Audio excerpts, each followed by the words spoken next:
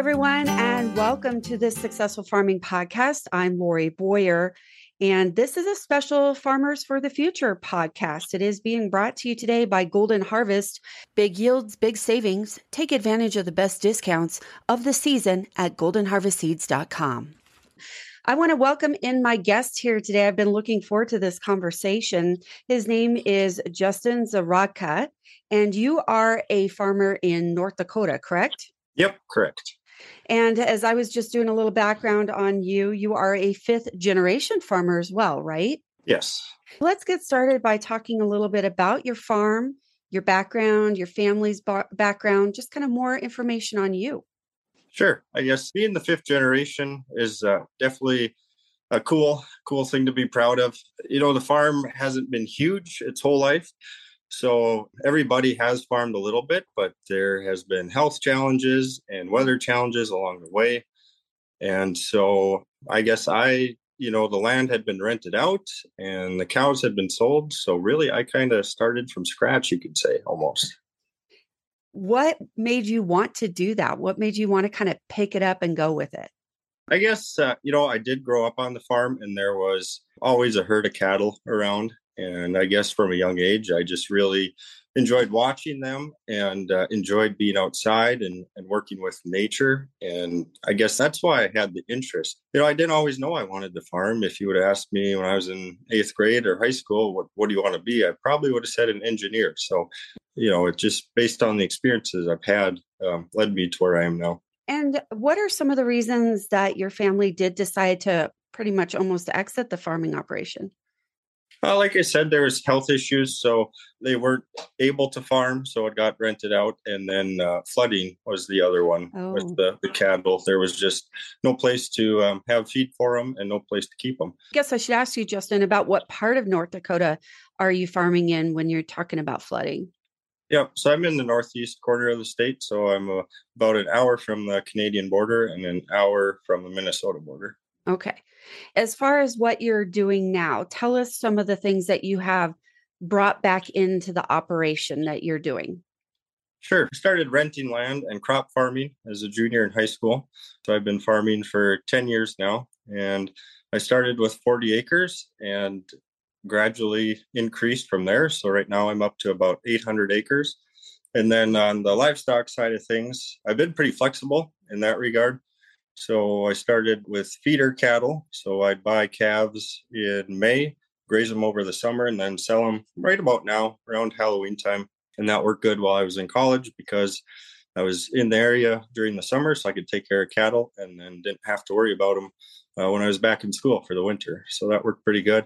And, the markets really fluctuated the years I was doing that. So I had a couple of really good years and then it kind of crashed and there was a bad year. So I figured out, well, we got to do something different. So then I switched to custom grazing for a few years. As far as a young person in the cattle business, I think you got to be looking at building equity. So I'm in the cow-calf side of things. So trying to build some equity in a cow herd. I'm up to about 80 mama cows now. Justin, when you had the bad times, what kept you motivated and optimistic to keep going?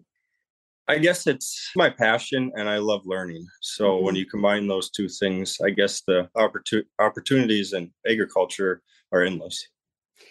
This will segue right into the next question. When you were talking about what you did when you were younger and in high school, I noticed you had a lot of experience in FFA. So talk to me more about your time in FFA and the accomplishments you've had. Yeah, that is definitely the best student organization out there. So it was kind of unique when I was a junior in high school there. I started renting those 40 acres, and then our county was looking for people to take part in cover crop trials. And I had a SAE project, Supervised Agriculture Experience project, already started in FFA with my cattle. So all of those things, the stars kind of aligned, and I was selected to take part in this project. And I planted a cover crop and grazed it and tracked how much the cattle gained on that. And that was kind of what my FFA project started on. Yeah, it was really interesting. And we actually had a field day right out in my field. They dug a big 8-foot soil pit and had university specialists and other organizations come. And the experiences through those meetings or workshops or field days is really kind of what got me fired up and excited about wanting to learn more and be involved in agriculture. And tell me again, about how long was that ago that you started really looking into cover crops then? That was back in 2011. 2011. Okay. We'll probably come back to that because little did you know, or maybe you did know. I mean, maybe you had some foresight here because cover crops are a huge discussion right now. So I do want to come back to that here today. But you have some pretty significant awards through FFA. Let's highlight those. Sure. Yeah. So I kept on with this project and added a few more years of research. I won the State Star in Agri-Science Award and was able to compete nationally. And there were 4 finalists there, and I was selected as the overall winner. So very cool experience with that. And, FFA isn't all about the awards. As a freshman in high school, I was able to serve as a state officer and, serve the members of North Dakota. We had a really awesome officer team, and I still keep in touch with all of those people. And those are some of the best memories that I remember. One of the questions that I like to ask, Justin, for people that have been in FFA, and especially someone with extensive experience like yours, what are one or two things, maybe skills, if you will, that you learn that you are able to use right now in your everyday life? I guess confidence is probably one of the biggest ones. I was the kid that would sit in the back of the classroom and just be shy and quiet and not say anything. And if you would have said a few years later, I'd be the one up there presenting or hosting a workshop, I would have said you're crazy. But so the confidence and just building relationships are some of the most valuable skills that really benefited me.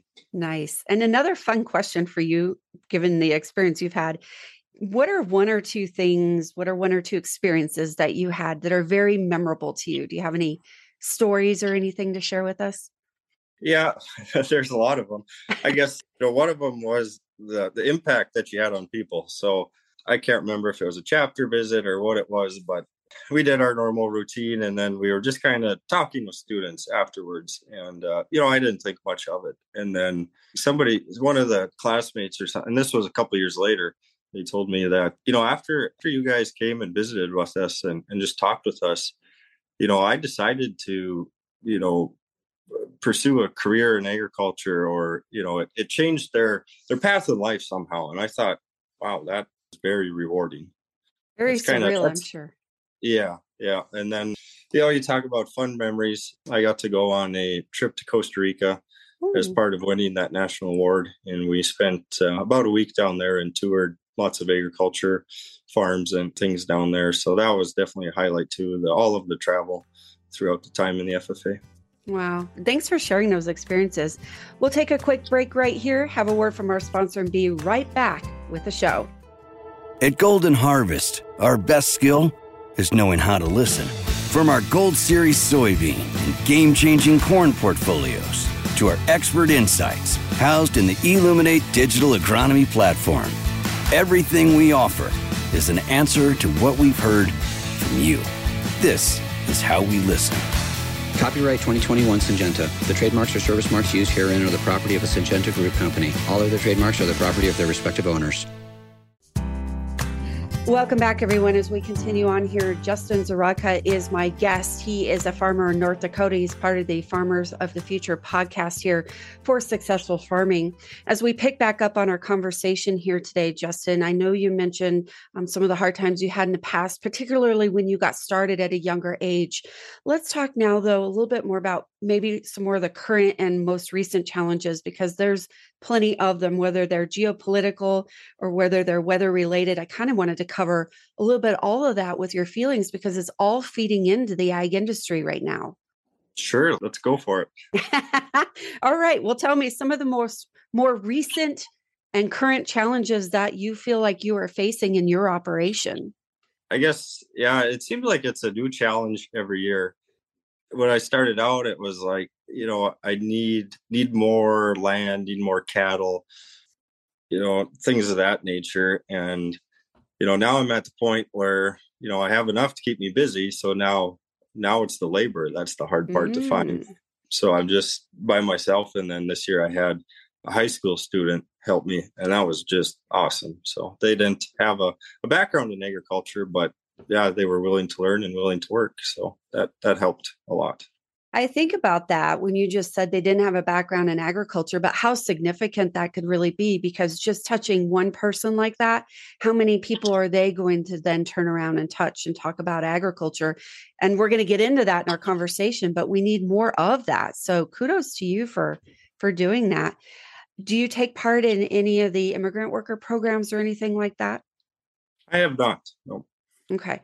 Maybe some other ways of hiring people, like how do you go about scouting for employees or looking for employees? You try to find people you think you'd be a good fit and good communicators. Yeah, I guess it's something that, I'm not really advertising for, but you're always looking at people and seeing them, and you kind of think, oh, I wonder if they'd be able to help. There you go. And how much room do you have? In other words, how many employees would you like to have at any given time? Well, that's the issue. I'd like to have about 2 or 3, but okay. I can't even afford one.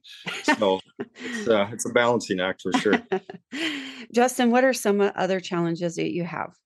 Everybody talks about, I would say purchasing real estate is a big one as a beginning farmer. It's just, we can't compete with multi-generational equity. It just doesn't make sense to go out and pay millions of dollars for land and have to pay interest, and especially when the rates are climbing now. So that's a big challenge. I haven't bought any land or any real estate thus far. I rent everything. It's something I'd like to do. It's just, I feel like it's more beneficial maybe to save up a little cash before you jump into that. I know you said you primarily do cover crops. What other crops do you raise on your farm?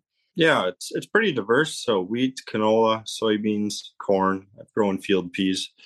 So yeah, there's a variety of things. And the reason I ask that is, are you having any problems getting inputs? Are you having issues with the price spikes and everything that's going on in the ag industry right now? Everybody got excited last spring. They thought there'd be shortages of chemicals and fertilizers and things like that.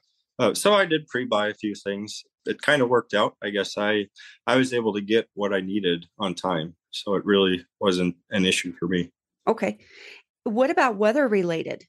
Yeah, so this spring was really wet. I didn't start field work till May 28th. So sometimes we have wheat in the ground for a month already by that time. So it was a really late spring. And so that was a big challenge. We had 2 weeks to do everything, which we usually hope to have 6 weeks to do.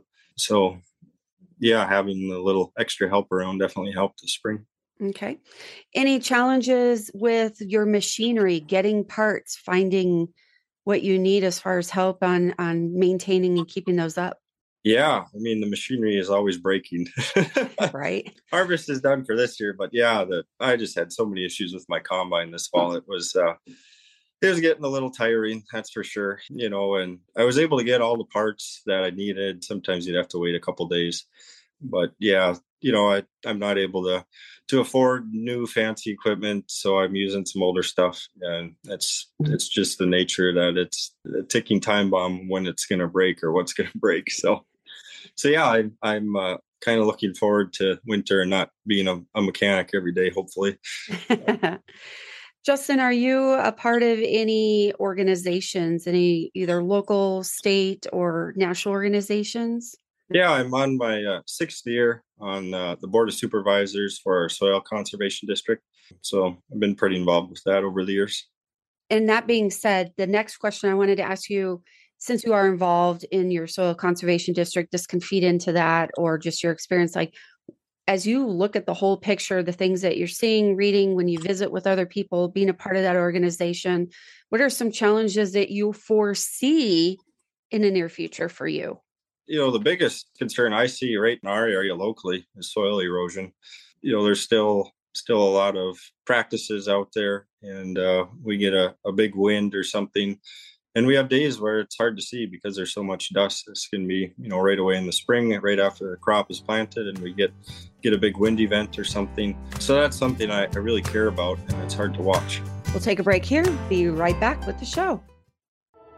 At Golden Harvest, our best skill is knowing how to listen.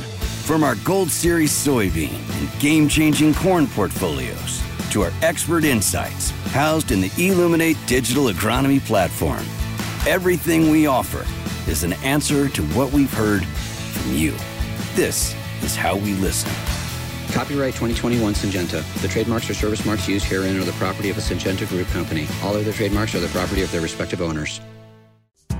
Again, my guest here today is Justin Zareka, and he is a farmer in North Dakota. And we were just talking about a plethora of different things with regard to his organization and his farm and being a younger farmer. It's a great conversation to have.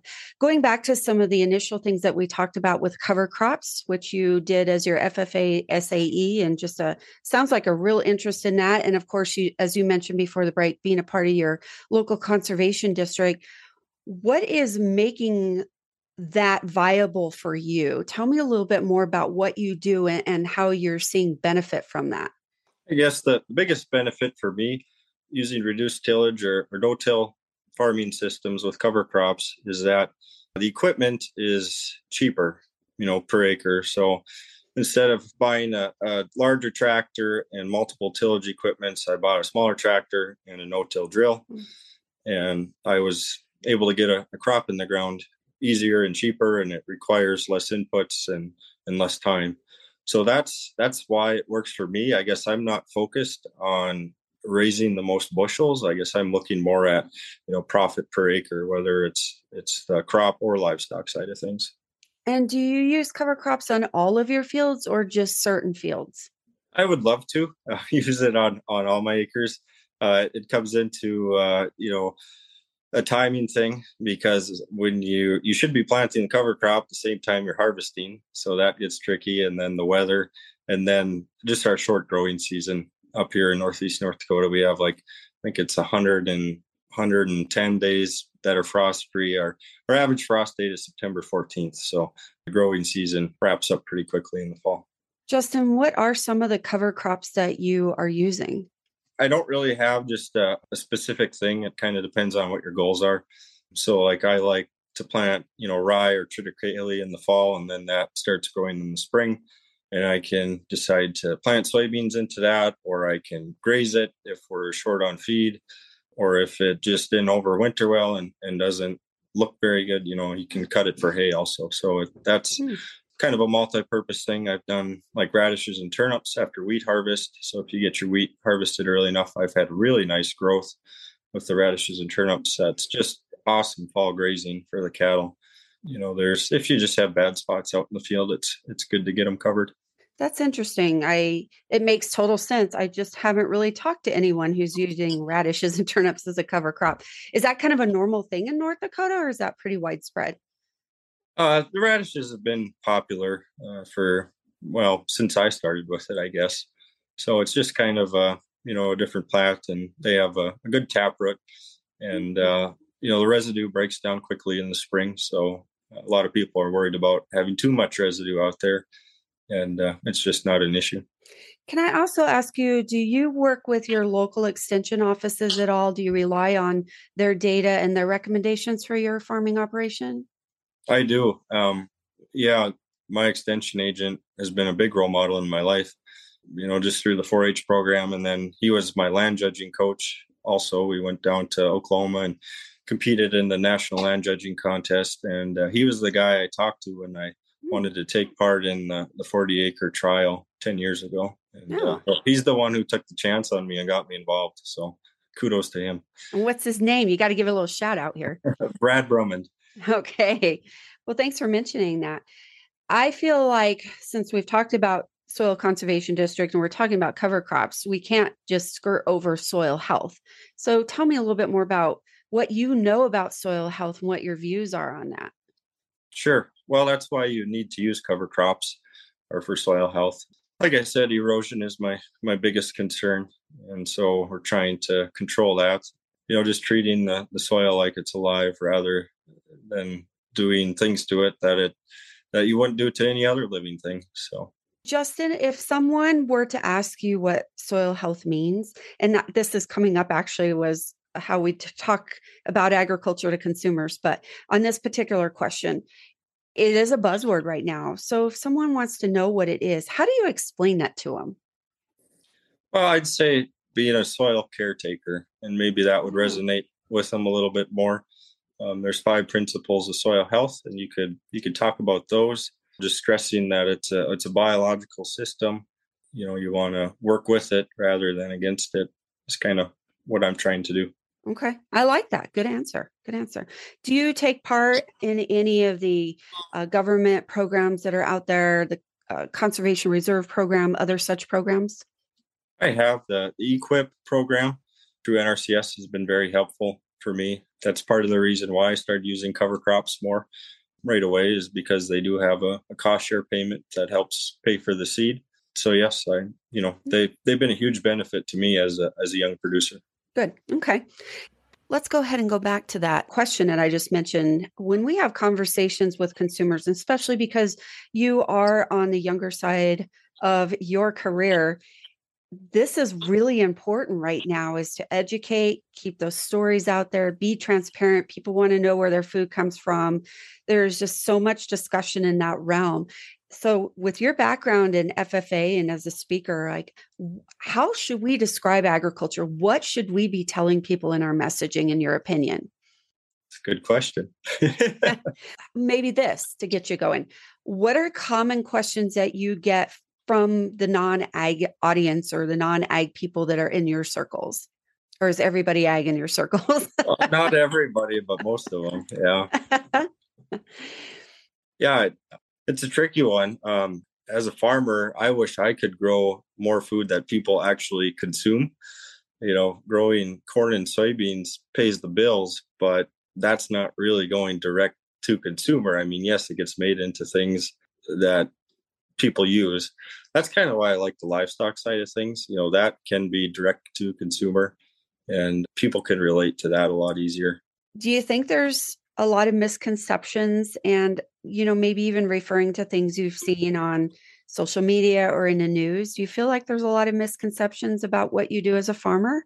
I don't really know. Everybody's got their own opinion. I guess the biggest thing is just if they can get out and visit and see it in real life, I think that clears up anything that might be different, a difference in opinions. Is there any tools do you think that we should be using for conversations and communication that maybe we aren't using enough of? I think we just have to be honest with people. Okay. That's the biggest thing. Okay. Fair enough, Justin. Let's talk a little bit more about your personal goals. And you've kind of mentioned them throughout our conversation. You'd like to have more land and, of course, continue to be profitable. But what are some of your personal goals that you have for your operation? And, especially because you are 5th generation on there, what would you like to do next? It's kind of a joint goal, I guess, for the farm. My wife and I, Molly, we'd like to farm together. So right now she's an agriculture education teacher, but we'd both like to be on the farm working together. Yeah, that's the goal we're striving for. Okay. All right, Justin. Anything else that you would like to mention today, or maybe you thought of as we've been talking to bring up? No, I don't have anything else. Okay. Well, I want to thank my guest for joining me here today. He is Justin Zaraka, a farmer in North Dakota. He's part of the Farmers for the Future podcast. It's been a great conversation just chatting with you and getting to know you and a little bit about your background and your farming operation, Justin. And again, I want to thank our sponsor for bringing this podcast to us today. It is Golden Harvest Seeds. So big yields, big savings. Take advantage of the best discounts of the season at goldenharvestseeds.com. I'm Lori Boyer for the Successful Farming Podcast.